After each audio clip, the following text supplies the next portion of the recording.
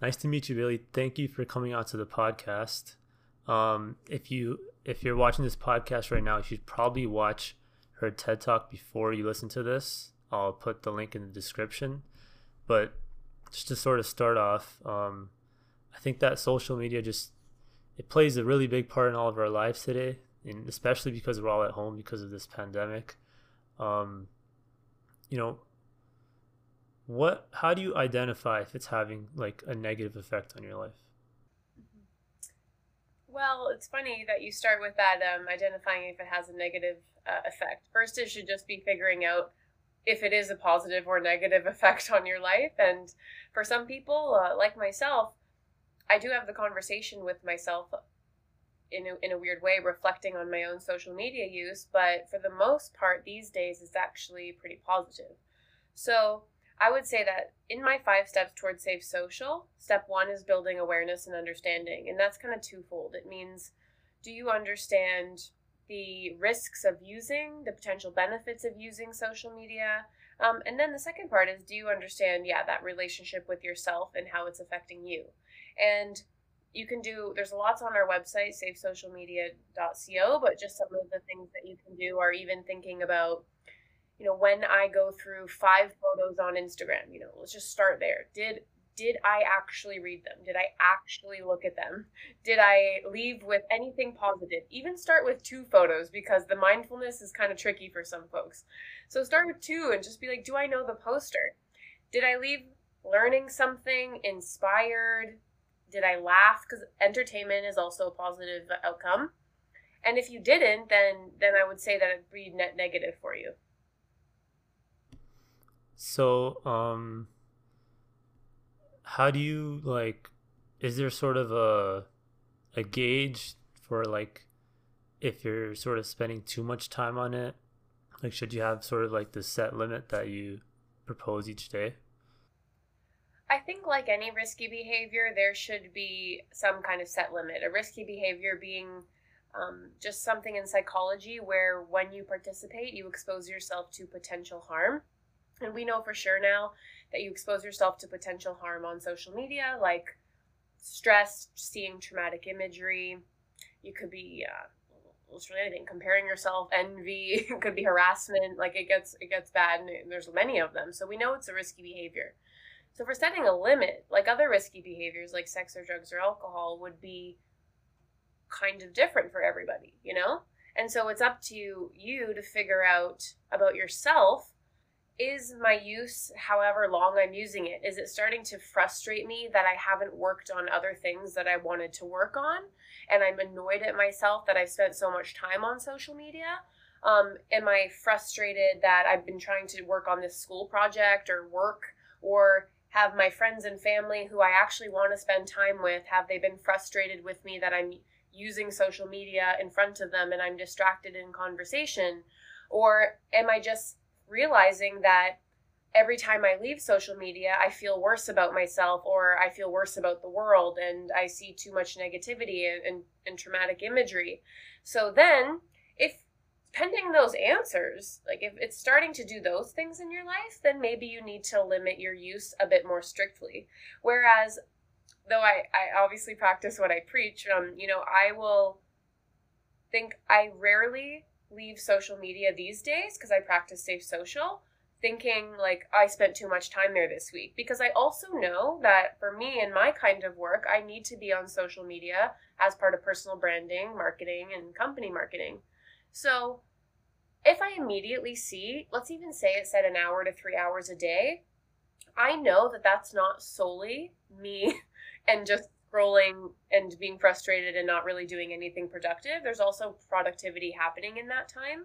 So it's more just as for an individual, are your experiences leaving you with a net negative feeling?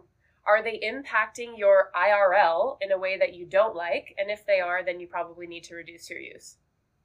And you talked about impacting your real life. Do you feel like for some people it's also just like not wanting to like fill their gaps in their boredom, like because like most people, like before a class or in the subway or waiting in line, they're on their phone, but they're not really doing anything. They're just kind of just scrolling through an endless feed. Yeah, and I would say that we do probably need to rid ourselves of the mindlessness of social media. Anyone, like, if, for example, if you spent an hour on Instagram and you don't remember what you looked at, that would be certainly mindlessness, but it would also be a sign of addiction, just like any other risky behavior, if that happens frequently, where you literally black out. Um, the other thing is that in entertainment in and of itself, I don't think is a bad thing. So if I have half an hour and I feel like watching TikTok, I don't know why that is worse than watching half an hour of reality television. If you're being entertained, though, that's the key ingredient. If I'm there and I'm laughing, like for me, TikTok I find enjoyable.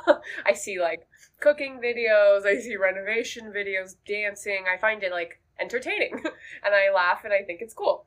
Whereas if I were taking that entertainment time that someone else might use to watch a TV show and I was making my life worse by comparing myself, and let's say that made you feel worse on social media, then that would not be a good use of that time. But what I will not say is that entertainment is inherently bad and curing your boredom. Like, although to some degree, I think people should be bored more often. There's some cool things that come out of boredom.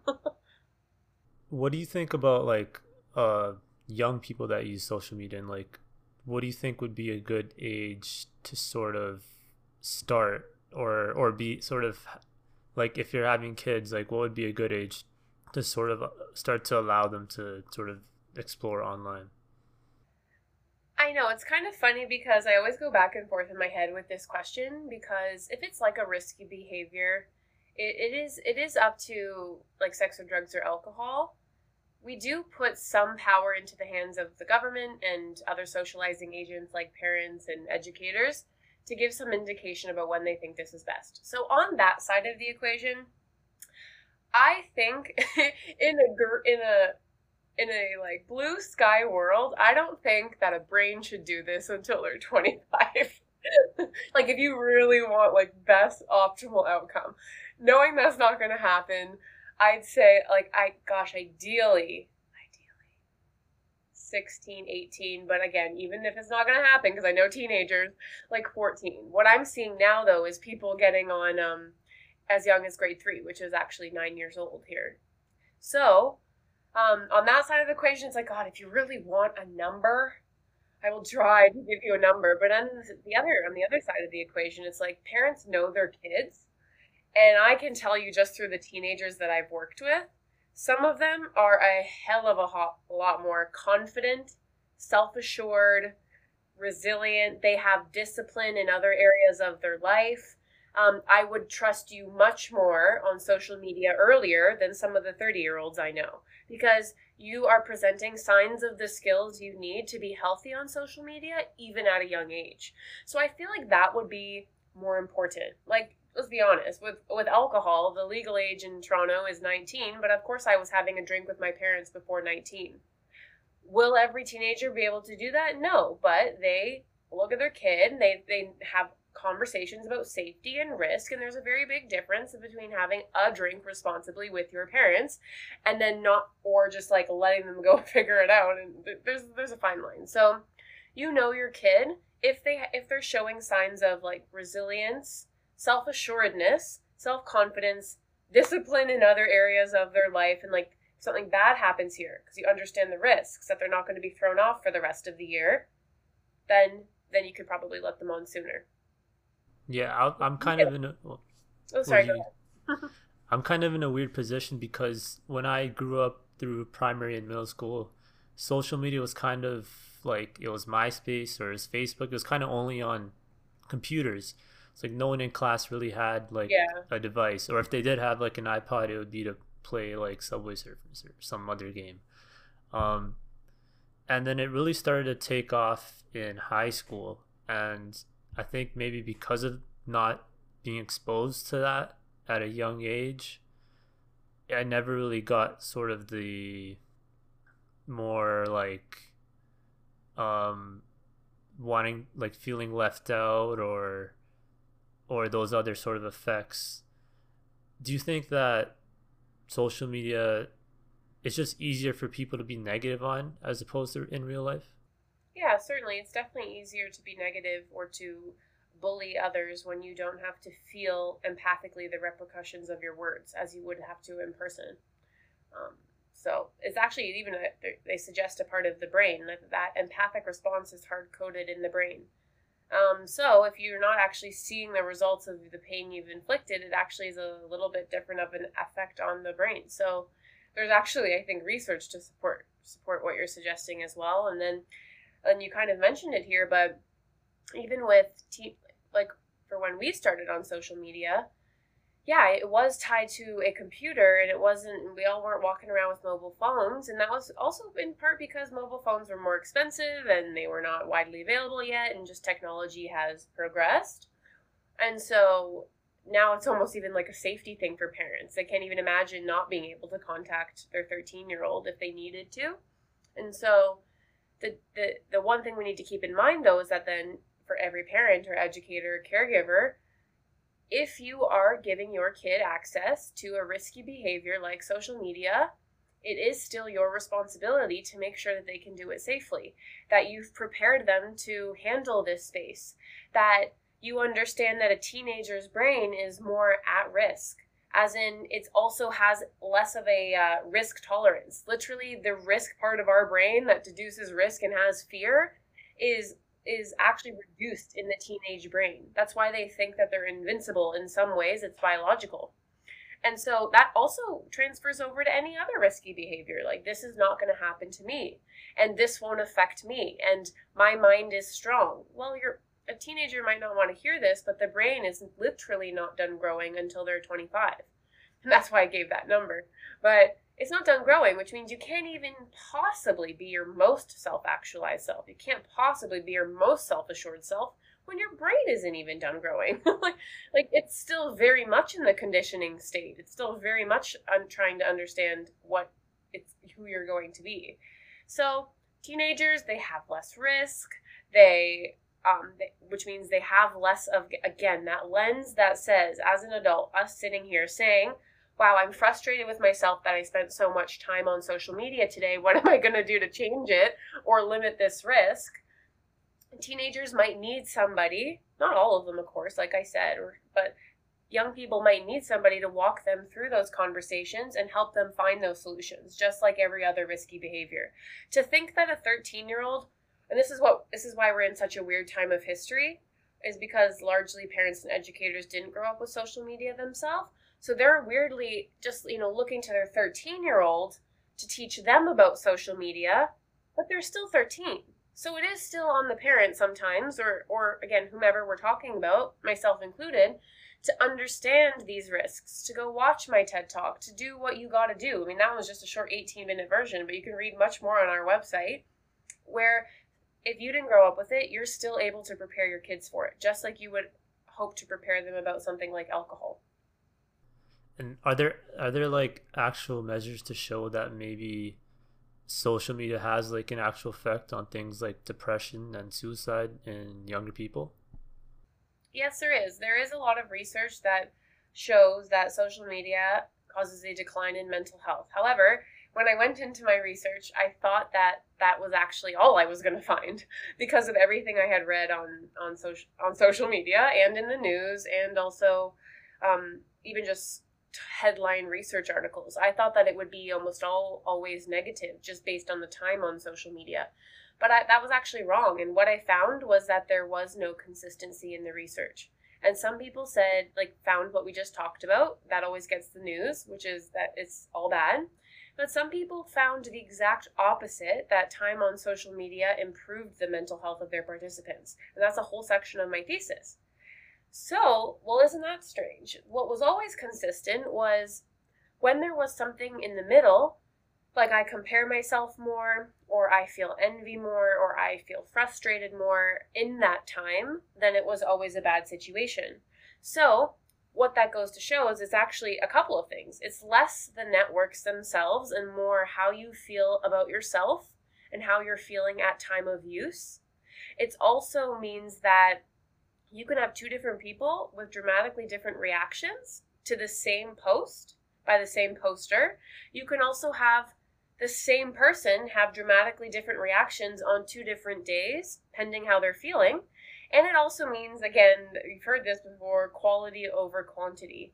It means that if we can all have good experiences, and 100% of my participants gave me good experiences, and we can all have negative experiences, it would be better for you, theoretically, then, in your mental health, to have 3 hours of good experiences over even, 30 minutes of a negative experience, because that would still stick with your mental health. So it's not necessarily about how much time or time limits as much as the quality of that time and how you are feeling before you go into using.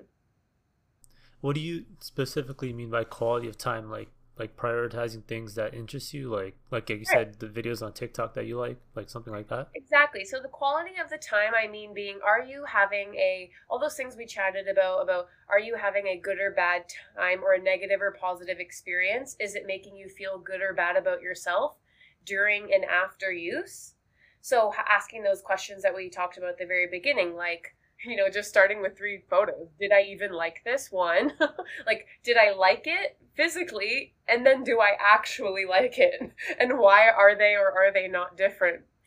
Do I know the person I'm following? Does that matter to me? These are small questions that what they do is they make social media mindful instead of mindless. Even though it seems like a small question, it makes me have to answer about my feed.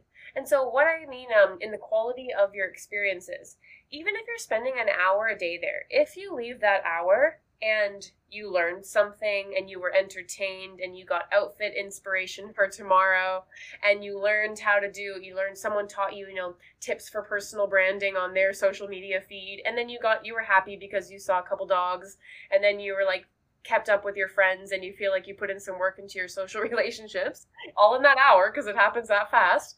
I would say that would be a good quality of experience. Whereas even if it's 5 minutes, if you go on and you see somebody and you're thinking, oh my God, oh, they're so beautiful, why don't I look like that? Why aren't I on vacation? Then that would be a negative quality of experience, and it wouldn't matter how much time.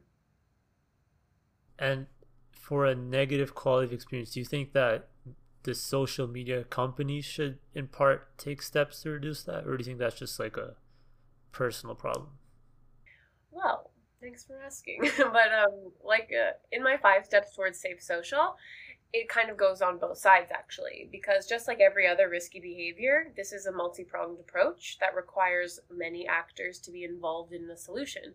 So let's say, for example, I would actually encourage people to think about social media use and safe social more similarly to how we regulate alcohol than how we regulate radio, another communications medium.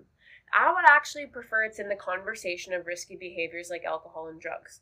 And here's why. So if you want to help people be well before, during, and after social media use, which is the mandate of my company, #SafeSocial, then you have to think about, on one side, what am I doing? Yes, of course. Step 3 is building the offline soft skills, making sure that I am preparing myself with the skills before I use to handle what I'm going to see. So that's resilience. That's things like, can I bounce back from stress or seeing that traumatic imagery? Can I bounce back quickly, not only to survive, but to thrive? Do I know my coping strategies? Coping strategies being like, in the face of stress, what are the strategies I use to bounce back and thrive? Do I even know what stresses me out? This is stress management. So that if you've never even thought about this, you've never even literally written it down or talked to yourself or talked to somebody else about what stresses you out, how are you going to design a feed that doesn't stress you out? You need to do this kind of self-awareness work first. And so on one side, yeah, you need to work on yourself. You're probably going to be the one that has to set your privacy settings. But then there's the other side, which is how culture and society and the companies and governments play into your experience online. Sometimes quite literally, like legally, your experience. So if you think about it like alcohol, governments have said, you can only get it at a certain age, you can only get it at certain stores, in certain locations, with certain licenses and legalities, We should be doing that too. There's almost no regulation on social media, and I'll give you some examples maybe a bit later in this. But then also there's the parents, right? So Can you really be shocked that teenagers are addicted to social media when that is a very normal part of this teenage experience to compare yourself to others? When there's no stopper, it's not like TV. There was commercial breaks. There's literally no stopper. It's directly tied to you. It's quantified for everybody to see, which falsely convinces you that it's an objective comparison, and it's not. And of course they're addicted. So it's like, yeah, parents, you have some responsibility here. Educators, you have some responsibility too. And then we have the companies themselves. And I just talked about this quite a bit last week because of all these social media companies placing limitations on Donald Trump and his social media use. And that would be example of step 5, holding responsible parties accountable. And the companies themselves, well, you are making money, especially Facebook, Instagram, Google, like they make their money on behavior modification, which means they need your attention. They literally sell advertising. So over 90% of their business is based off of you thinking, acting, or doing something differently than you would have before. Buying, liking, subscribing, whatever it is. So if they're going to make all of their money off of you being on their platforms, just like alcohol and cigarettes, for example, if that's how you're making all your money, then you have some responsibility to make sure that people can do it safely. And on cigarette packs, we require that they put warnings about what smoking can do to you. Same with alcohol. We also require, like, alcohol, like they contribute to MAD campaigns, all this sort of stuff. And with social media, let's have the conversation. I don't know the exact prescription. Let's have the conversation about, as a society, about what that looks like, and vote on it. Maybe do the companies have oversight into, this often goes into free speech. These are private companies. These are not government companies. If you want a government social media network, let's come up with one. But these are private companies, which means they are absolutely in their right to control who is and is not allowed access to the platform. If someone's using the platform to incite violence, off the platform. You're not making this a safe space for people. You're not making it so that 13-year-olds can act here safely in their physical life now. But these are the kinds of conversations that I'm having more and more, and that I think we do need to have, because you are right. The companies do have some oversight here, and well, guess what? I guess they're going to have to be part of the conversation. It's interesting you mentioned the whole Donald Trump situation. There, at least in my opinion, I definitely think there's like a sort of conflict of interest between sort of what pays the social media company and what's actually good for us. If you look at something like the endless Instagram feed, like if you continue to scroll, it just doesn't stop. You can spend like 5 hours on it if you wanted to. And something like TikTok, where, they're like sort of short bursts of really attention grabbing material, and like it only really like if you go into like the main For You page, it only really shows you videos that other people have watched like thousands of times to sort of confirm that it's like an interesting video. But I think the issue here I'm thinking of is like, for a government mandated sort of social media platform, wouldn't they have to like allow things like freedom of speech, or like the ability to say whatever you want? Good question. I think that this is a very philosophical debate, and we had the same conversations though about TV, right? Now we're getting back into communications mediums and government-led communications mediums. So let's pretend it was like the CBC in this case, right? CBC is a national broadcaster funded by taxpayer dollars so that people can get the news and learn about things. And if we're philosophizing, maybe if I haven't actually thought about this much deeply as in a government-run social media network before this conversation, but maybe it is something like CBC, maybe it's taxpayer funded, maybe it's not like Facebook. I don't know. I think that you'd have to allow free speech, but they're not allowed to say whatever they want on CBC. We vote in the government who actually funds CBC. So maybe it's part of that, like who we vote in is deciding what is not okay on platforms like that. And you also talked about how there's really no off button, how there's no commercial break. I've read the perspective of how before in like the 2000s and the 90s, if you got bullied at school or if you had a bad day, you came home, it was all over. but now it's sort of Yeah, this it's very rough. continuing rock down a mountain snowball effect thing. Yeah, absolutely. Which is it's really sad, frankly, especially with the endless scroll as you suggested.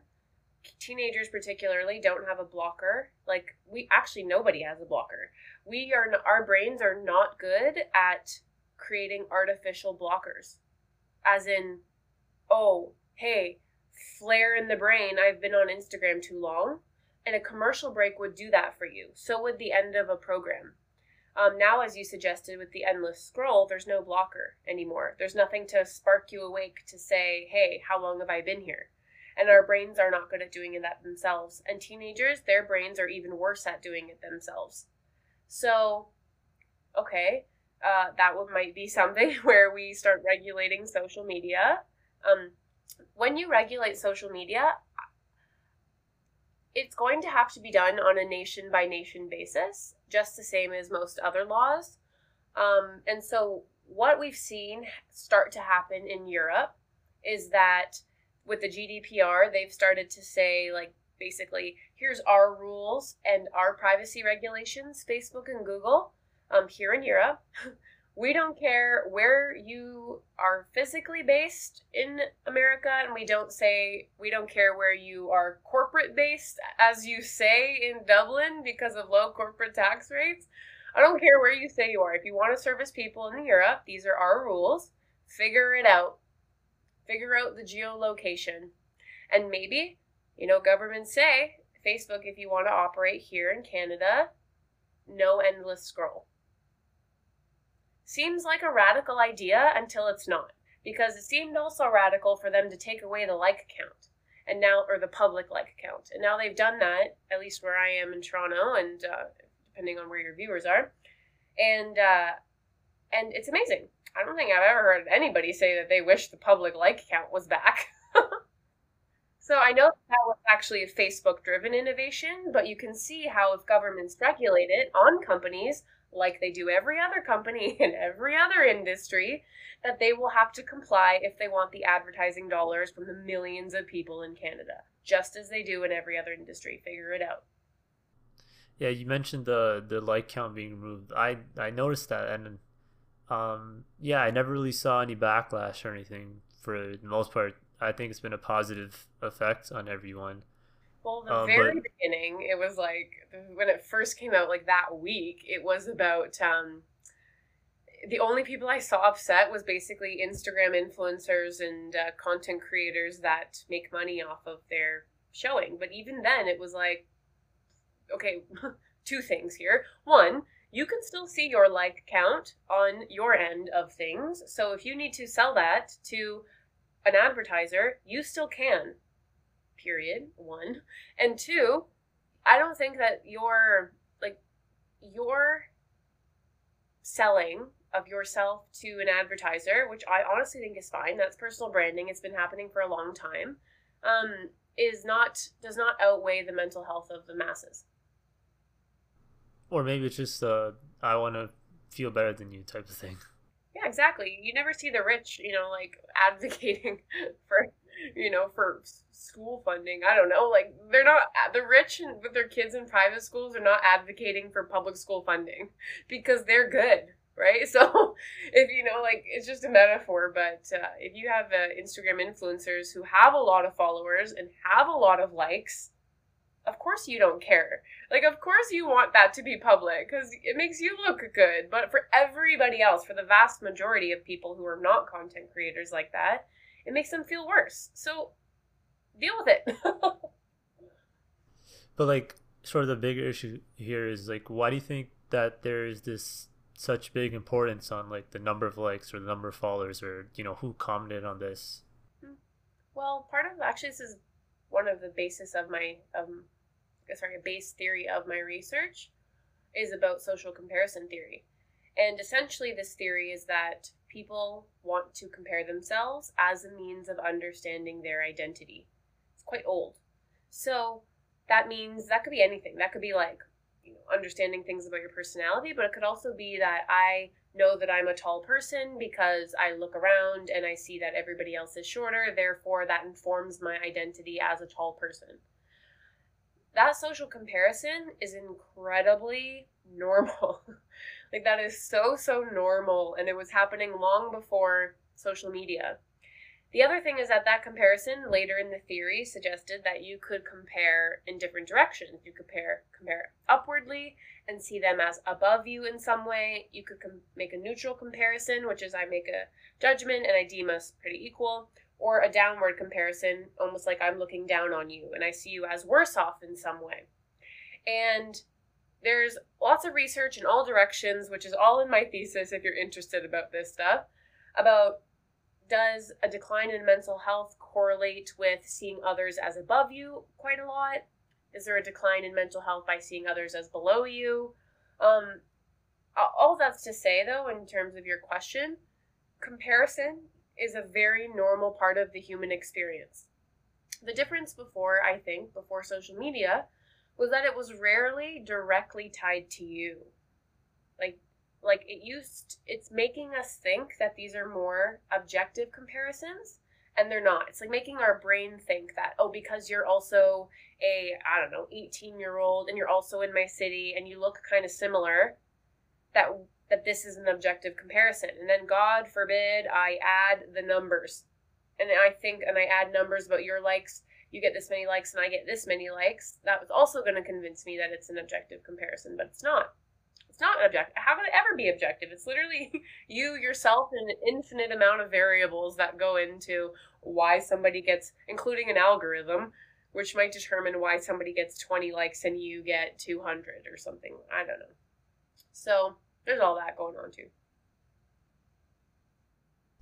And what do you feel about like this sort of idea that you're supposed to be like 24/7 available to everyone else, and if someone messages you, then you have to reply in like an hour? Like, do you think that because of the fact that we're expected to always be available to every single person that messages us or sends us a funny picture, like, do you think that's sort of draining? Yeah, it could be draining, but I'm not for that at all. You do not need to answer people when they decide they want to be answered to. like it's like asynchronous communication. It's like a call, unexpected phone call. Like it to me is just bonkers. That does not happen with any of my friends or any of my followers. And if they have a problem with that, well, then we probably won't be friends for a very long time. Which is the honest truth, because I have a lot going on in my life. I run 2 organizations, and I have things in my real life, as in my IRL, that are important to me. Friends and family and my fiance and whatever it is. Like, watching movies makes me really happy. Like, critiquing film, I like that. I do that for fun. I'm not doing that on social media. And that's just kind of like, I guess, self-care. There's just so many things that need to happen to make your life good that, God forbid, you decided you messaged me at 3:37 p.m. that I need to change everything I'm doing in order to give you a response? No? So you might get a response from me a day later. That does not reflect the importance of you in my life. It probably more likely reflects what I was doing in my RL, like as in my real life. So you can't possibly know what people are doing on the other end of the screen. And so on one side, know how I look at it. But I would also say that when you are the sender of that message, because I do for sure, of course I reply whenever I can. Do I expect them, though, to respond to me right away? No, I don't. And that's where you can't have the double standard. You can't be like, I'm going to respond whenever I want, but then if somebody has seen it and hasn't responded yet, that you're all upset. Because that's not fair to them either. And could you talk a bit more about sort of this sort of highlight reel phenomenon, about how you kind of only really see the best parts of someone's life on social media, and it kind of makes you sort of believe that that's how their life is all the time. And is this sort of something that's new with social media, like, or is it something that we sort of had for a long time? I guess this part is probably been around since the beginning of social media, because it's just about that public image that we put out, there. Before social media, I'd say that most people had no version of a public image, you know? Like most people, the extent of their public image or personal brand, or we'll call it what you want, honestly, was like who they saw at work and who they saw at home. And that was pretty much it. Grocery store clerk isn't going to remember them and think about their image, right? So people don't really have to think about that. But then once it happens where we do, of course, people are only going to put up the best and brightest moments. And that's the highlight reel, a collection of the best and brightest moments. I suppose if you want to think about a version of it before social media, maybe it's like the photos you put up in your cubicle at your office. Of course, you're going to put up the nicest photos or the ones that make you happy or the best parts of your life for everybody to see. Now that's like social media. So what it can do is trick the brain, though, because you are there as yourself in your behind the scenes life comparing to someone else's highlight reel.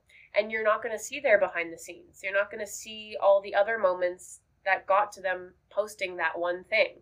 I literally just posted a photo today of my new personal branding visual design. And I decided in 2021 on social media, I was going to do more of what I do in my daily life. I was going to teach more. I'm going to actually show more of the behind the scenes and my thinking and how I do things, instead of just saying like, oh, I'm here at this place or I'm doing this thing.